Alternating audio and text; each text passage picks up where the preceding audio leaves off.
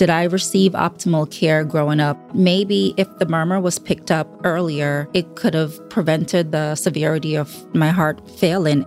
She was young, she was Black, she was a woman. No one expected her to look like the face of heart failure. Hi, I'm Dr. John White, the Chief Medical Officer for WebMD, and you're listening to WebMD's Health Discovered podcast. Today, we're discussing heart failure and how it specifically affects women in Black and Hispanic communities. But what exactly is heart failure? We'll find out after a quick break. Heart failure affects approximately 3 million American women, with roughly 670,000 total new cases diagnosed annually. And while it's the leading cause of hospitalizations in adults over 65, premature onset heart failure occurs in people under 65 as well. But strangely enough, heart failure is not as scary as it may sound, and it doesn't mean that the heart has completely stopped working. Rather, it means the heart works less efficiently than normal. Think of an overworked car engine with worn parts resulting in a noticeable drop in power. Similarly, a patient with heart failure moves blood through the heart and body at a slower rate, rendering it unable to pump enough oxygen and nutrients to meet the body's needs. To compensate, the heart may enlarge, or it might pump faster. The blood vessels may narrow to increase blood pressure, and the kidneys may retain more salt and water to increase your blood volume. And while these compensatory acts could explain why some people go undiagnosed for a while, eventually the heart becomes overworked, and patients typically start experiencing fatigue and trouble breathing. And while doctors haven't found a cure for heart failure, many people with heart failure live active lives. So what are the common causes of heart failure? How does it specifically affect women? And why is it so prevalent in Black and Hispanic communities? How do social determinants of health, bias, and structural racism impact these disproportionate numbers? And most importantly, what can we do about it?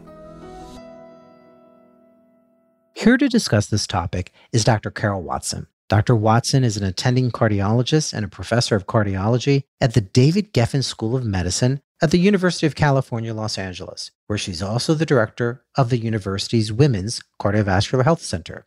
And Siobhan Dixon. Siobhan is living with heart failure, a journey she openly shares on social media and her blog entitled This Well-Planned Life. She was diagnosed with cardiomyopathy, a condition that affects the muscles of the heart at the age of 19, underwent 2 open heart surgeries, has a cardiac device implant, and is currently listed for heart transplant. Siobhan is an inspiration and a wealth of information for women diagnosed with heart failure. I'm so excited to have you both with me today. Thanks for joining me. Thanks so much for having us. Thank you. The name of the podcast is Health Discovered, so we like to start off by hearing each of your aha moments or the pivotal moments of discovery in your heart health journey. Siobhan, let's start with you. Okay, so I was a young, vibrant 19-year-old, fresh in college, had my whole life basically planned out. I wanted to be a nurse, and I went to the doctor for a normal appointment. I needed a physical for school, and my doctor said he heard a murmur, and I didn't know what a murmur was, so he kind of explained it's like this whistling sound he's hearing when my heart is pumping. And I said, okay, what do we do about that? Thinking I need like some medicine or something. He said, it's pretty loud, and I want you to get an echocardiogram. And when I got my echocardiogram the following day, he gave me a call and said, your mitral valve had prolapsed. And he explained that the blood is basically backing up into my heart. And it's been like this for a long time where my heart became enlarged. I literally needed surgery. Within a week, they said I could pass out and go into cardiac arrest at any moment because of how dire the situation was. I was terrified. And that moment was the pivotal point in my life where this is a whole new ball game and this is now your future. Wow. Dr. Watson, what was the pivotal moment for you? Why did you choose cardiology and heart failure focus? I was always that science nerd interested in all things science. And then I decided to go into medicine, and all of the organs are important, but the one pivotal organ, nothing happens without it, is the heart. So I loved cardiology. I loved learning about heart disease, treating heart disease, the amazing interventions, the technology we could do. It was fascinating. But the more and more I got into cardiology, I realized we could do these phenomenal procedures on patients with end-stage heart disease and often bring them back to some level of functional activity. But I said, why don't we just try to prevent things? Maybe that would be even better. So that's when I got into prevention. Wow. And the idea of preventing deaths just consumed me. And as we see more and more patients developing heart disease, that is now the leading preventable cause of cardiac mortality. If I can prevent you from developing heart failure or adequately treat it, I can make a bigger impact than almost anything else. And adequately diagnosing it as well. Exactly.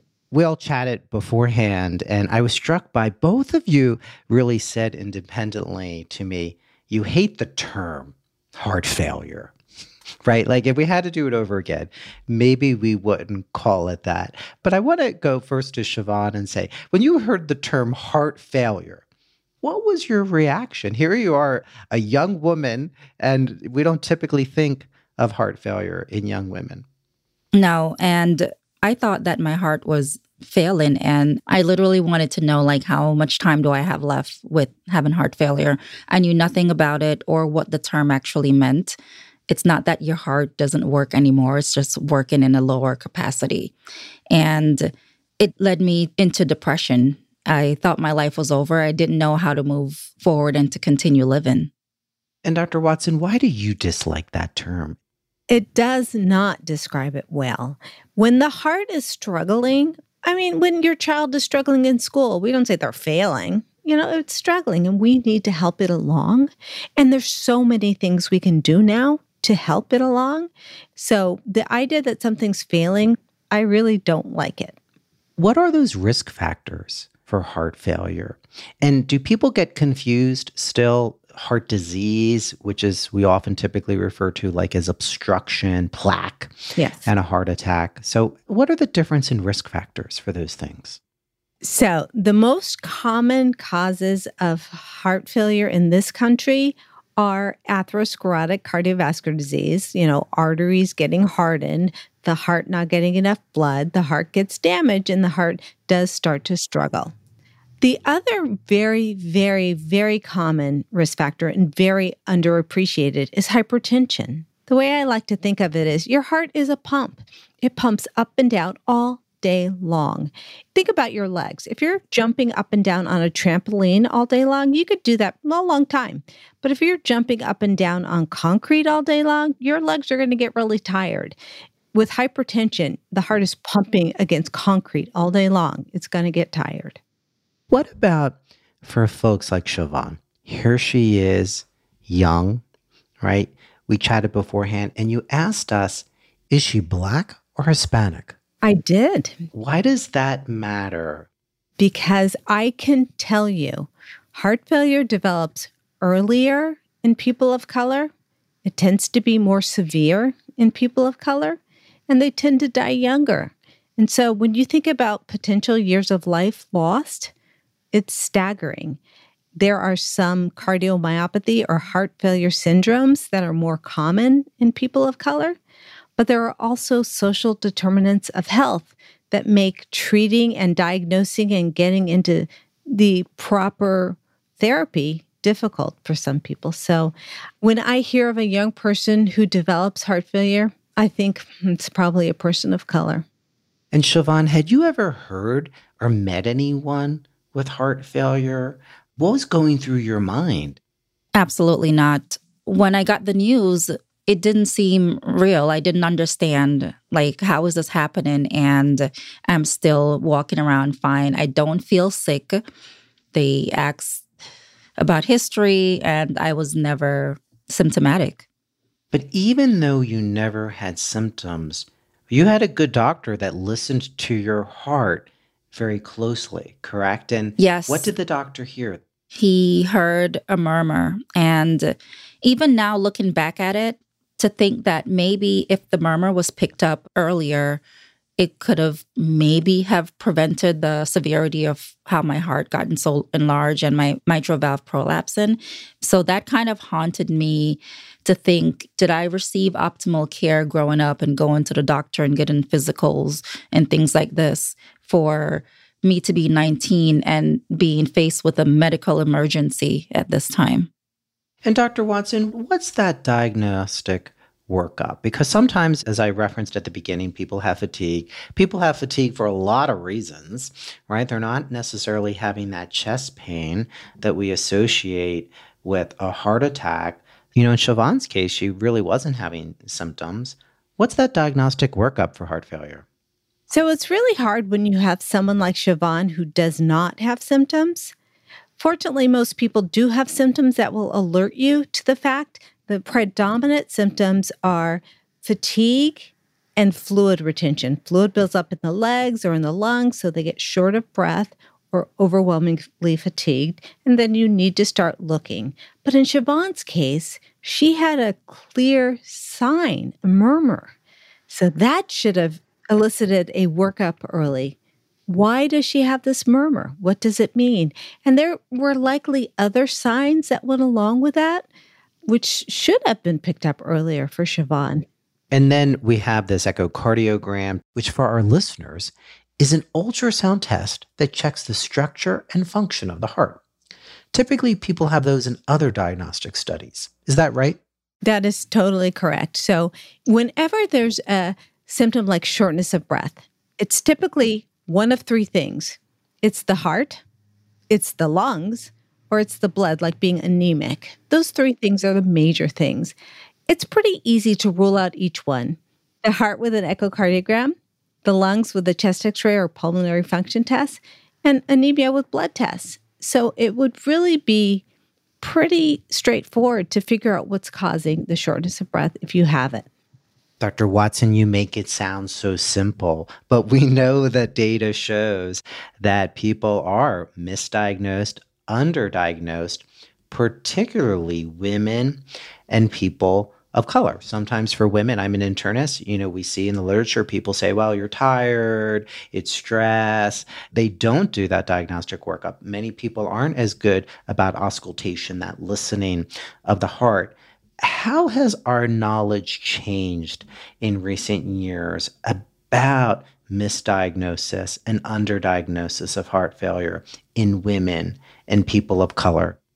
Well, we've learned that the underdiagnosis and the late diagnosis is very prevalent, and that could absolutely change the ultimate outcome.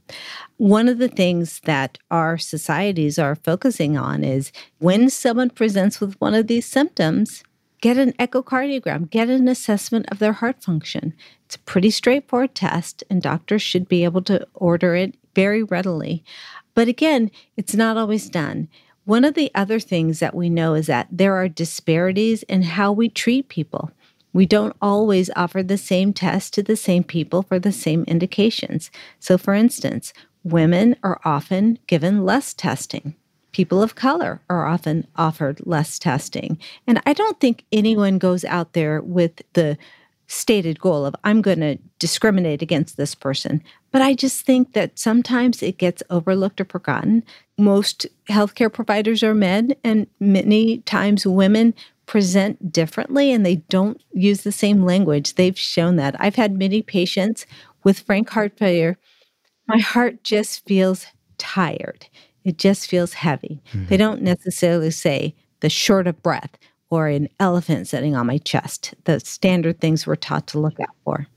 But it's the responsibility of the medical community, not the patient community, to make sure 100%. That they're adequately diagnosed. And the data are the data. And we know that women are underdiagnosed, undertreated. So are people of color. And we need to establish systems to correct that. We all have implicit and explicit biases. Siobhan, you and I talked before, and I asked you point blank, I said, do you feel you were treated differently as a woman or perhaps someone of color. And I know it's hard when you're in that moment, right? Of here you're getting treated, you've been given this diagnosis, you're concerned about your mortality. But now looking back, do you have any concerns? Yes, definitely. So initially, I was diagnosed with cardiomyopathy before it progressed into heart failure. And after surgery, I had a cardiologist where I followed up with religiously. I never missed any appointments. I often complained about feeling like my heart is racing. And his explanation was, oh, it's normal. You had heart surgery, and people with heart surgery could have scar tissues and causes their heart to race. And I felt that was okay. You hear it from your doctor. Okay, this is normal. Let's dismiss it. And it kept happening to a point where sometimes my heart would race and I got winded. I felt like I was going to faint. And I said, you know what? Maybe this isn't normal. I did not receive any extra medication from him for this particular symptom. And I just felt maybe something could happen to me. I started doing some research about when your heart race, what it could possibly mean. And I found the word tachycardia, didn't know what that meant. And tachycardia is when your heart races really fast. And I'm like, okay, so maybe I have this. I started looking up how do you treat tachycardia. It said you needed to see an electrophysiologist. I'm like, I didn't see any additional doctor. It was just this one doctor and there was no additional treatment. Just refill my meds every time I go to see him. And that was basically our treatment. I was leaving work one day. I walked down the stairs. My heart started to race so fast. At the time I reached to the bottom, I almost fainted. Some employees had to kind of catch me. They put me in the lobby. I was rushed to the emergency room where my heart rate got up into the 240 beats per minute, nearly fainted a multitude of times. They suggested that I get an implant, and they asked if my doctor did not discuss this with me. And I said no. So I didn't make a decision in the hospital. I wanted to go home and really think about it and find a doctor to care for me in that capacity. So I found my doctors that I see now. And right away, I saw an electrophysiologist, and his first suggestion is that I need a cardiac defibrillator. Because in case your heart goes into this abnormally fast rhythm where it cannot correct itself, you will go into cardiac arrest and you will die. So the device that I have is called a subcutaneous ICD. It's implanted under my left side, and there's two leads that sits right on top of my heart. This is for people with these particular symptoms, and this is how people go into cardiac arrest. So my device has kept me alive. It saved my life once, and I've had it for about 5 years. I had it replaced once. And had I not research on my own and do all of these things, maybe I wouldn't be here. I don't know. When we return, the steps that led Siobhan to assemble her own heart health team. There is a world of treatment, medication, and I was not receiving that. And that led me to basically being my own advocate. Health Discovered will be right back.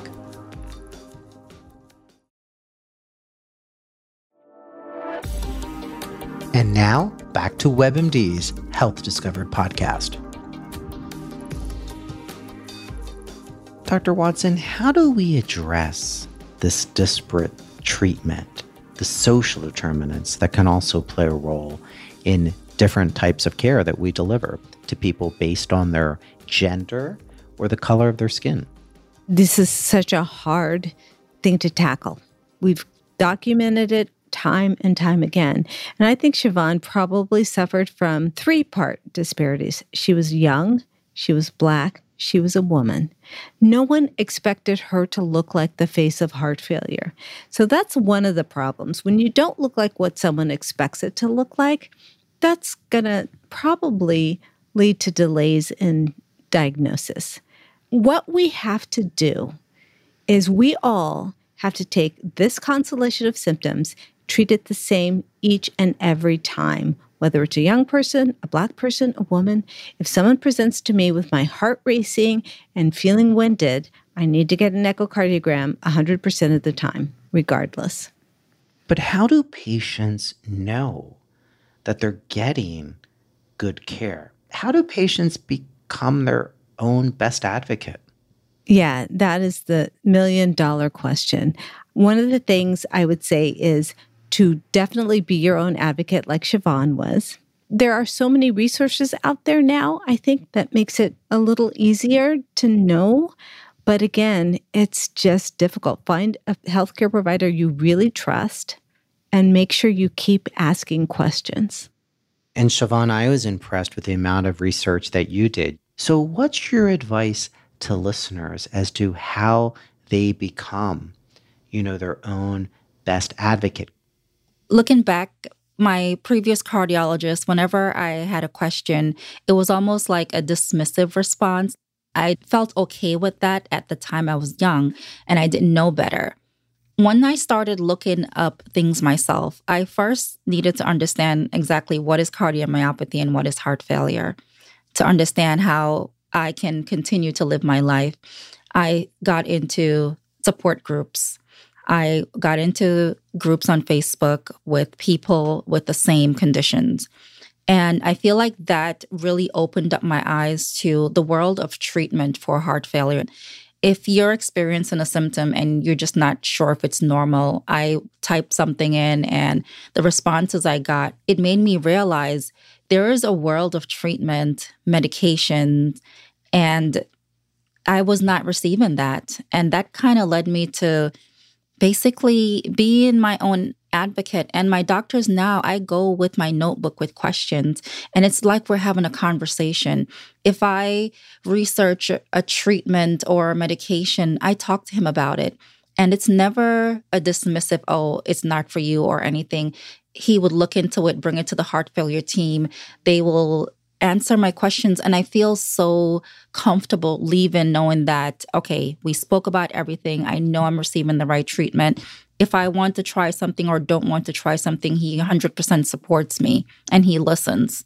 And he's always commented that I'm his favorite patient. I don't know if it's just making me feel good. Yeah, that's because good. I come loaded questions and I listen to other people. I attend the support groups because you know what, you're not alone.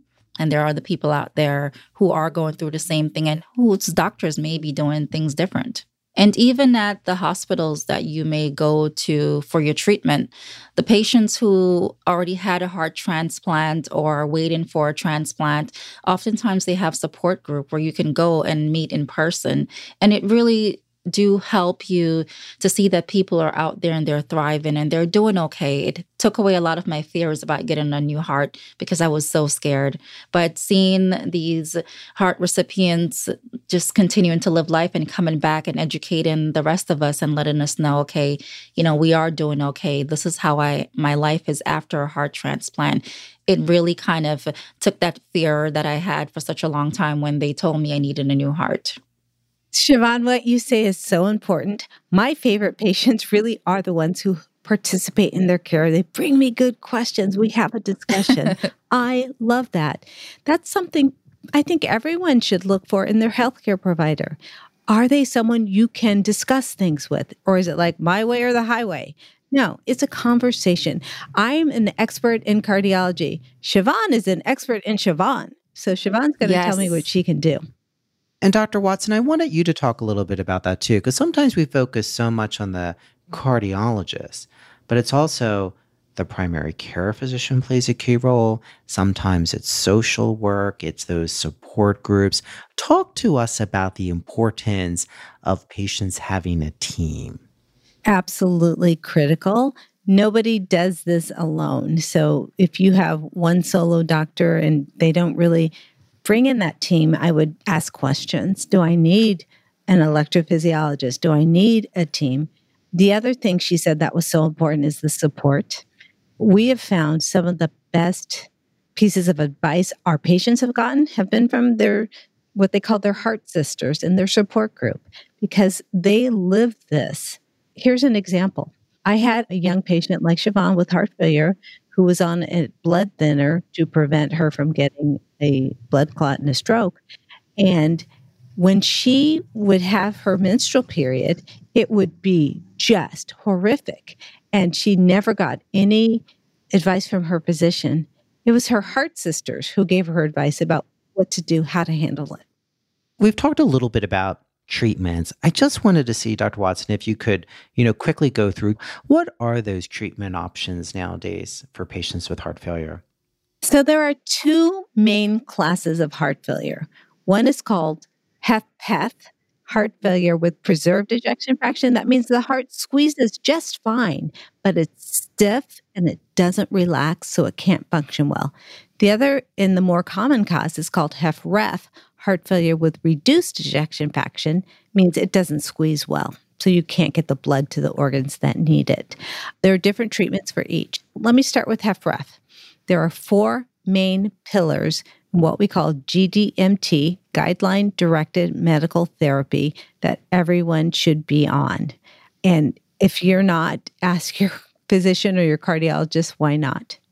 For HFpEF, there's really only one guideline-recommended therapy, and the rest is all symptomatic treatment. We just do what we can to make you feel better. But absolutely talk to your doctors about the appropriate medications. Are you on them? This is all guideline directed. We don't make it up. This is what medical science has shown us works. We should do it every time. Right. And everyone's a little different too, given that though, in terms of side effects and other aspects. But lifestyle also plays a role. Siobhan, how have you had to change your life because of this diagnosis? My physical ability has drastically been reduced. Even though you can look at me, I look fine and healthy. You see me walking. If I go up 2 flights of stairs, I get winded. I cannot do any strenuous activity. I cannot run anymore. I was able to ride my bike the other day, but in limited intervals. So my activity capacity has been reduced a lot. But I have a good support system at home where I don't have to do a lot, which helps tremendously. But my day-to-day life, thanks to the medication that I'm on and my treatment, to me, it's pretty stable. And I call this my new normal. I know my limitations and I live by it, but I do make the best of it. I love your attitude. Thank you. And Dr. Watson, we always talk about how do we empower people with good information, good advice. What is your advice? What tips do you have for patients to ask their doctor about their care? Yeah, there are so many resources out there, and there's a lot of great resources, but there's some kind of crackpot resources. So I would stick to the trusted medical sites. I recommend my patients go to the American Heart Association website, to the Women Heart website. These are tried and true, trusted organizations which will give you good advice. Siobhan, I wanted to know, what do you know now that you wish you knew when you were first diagnosed? I wish I knew my team now. I feel like I would have gotten better care. And I wish that I was more knowledgeable. I've gotten to a point where I was so sick, I was on the border of being admitted into the hospital. And with the conversations with my doctor and asking about new medication and new trials, I am on a medication that has been successful for people with heart failure. This is a question that I ask all the time in my appointments. Am I at the optimal dose? And are there any new treatments for heart failure? Are there any trials that I can participate in? These are all questions that I know now to ask at my appointments. I didn't know these things happened. So it comes with time, and getting to know about your condition a lot more will help you with your appointments. What do you both think is the biggest misconception about heart failure in women? I think it's that people don't think women get heart failure. At least 50% of heart failure cases occur in women. It does sometimes tend to be a different type. Women tend to get more the stiff heart type. Men tend to get more of the weak heart type, but it presents exactly the same, and the outcomes are exactly the same. So the biggest misconception, I believe, is people feel that, your life is ending or this is the end. Okay. You can still live a normal life and have fun and enjoy life with heart failure like I am doing every day. It's scary to say heart failure, but with treatment, you can live life with heart failure. Tell our listeners where they can learn more about your journey. Well, I share on all the social media platforms. I am This Well Planned Life. My name is Siobhan. I also have a blog, thiswellplannedlife.com. And I just show people and try to encourage everyone. Doesn't matter what your diagnosis is. Continue to live life while you can. Dr. Watson, what's your message for a listener, particularly a woman, perhaps someone of color, who's received the diagnosis of heart failure? Yeah, so everything Siobhan says is absolutely spot on. Arm yourself with information, do your research, get as much information as you can, and then find that professional medical provider who really listens to you, who you can trust. It is a journey, and this is your team, and you guys will grow old together. I want to thank you both for joining me today, Siobhan and Dr. Watson. Thanks so much for having us. It was good to be here. Thank you. And to listeners, I want to thank you for listening. Please take a moment to follow, rate, and review this podcast on your favorite listening platform. I'm Dr. John White, the Chief Medical Officer for WebMD, reminding you that better information leads to better health. Until next time,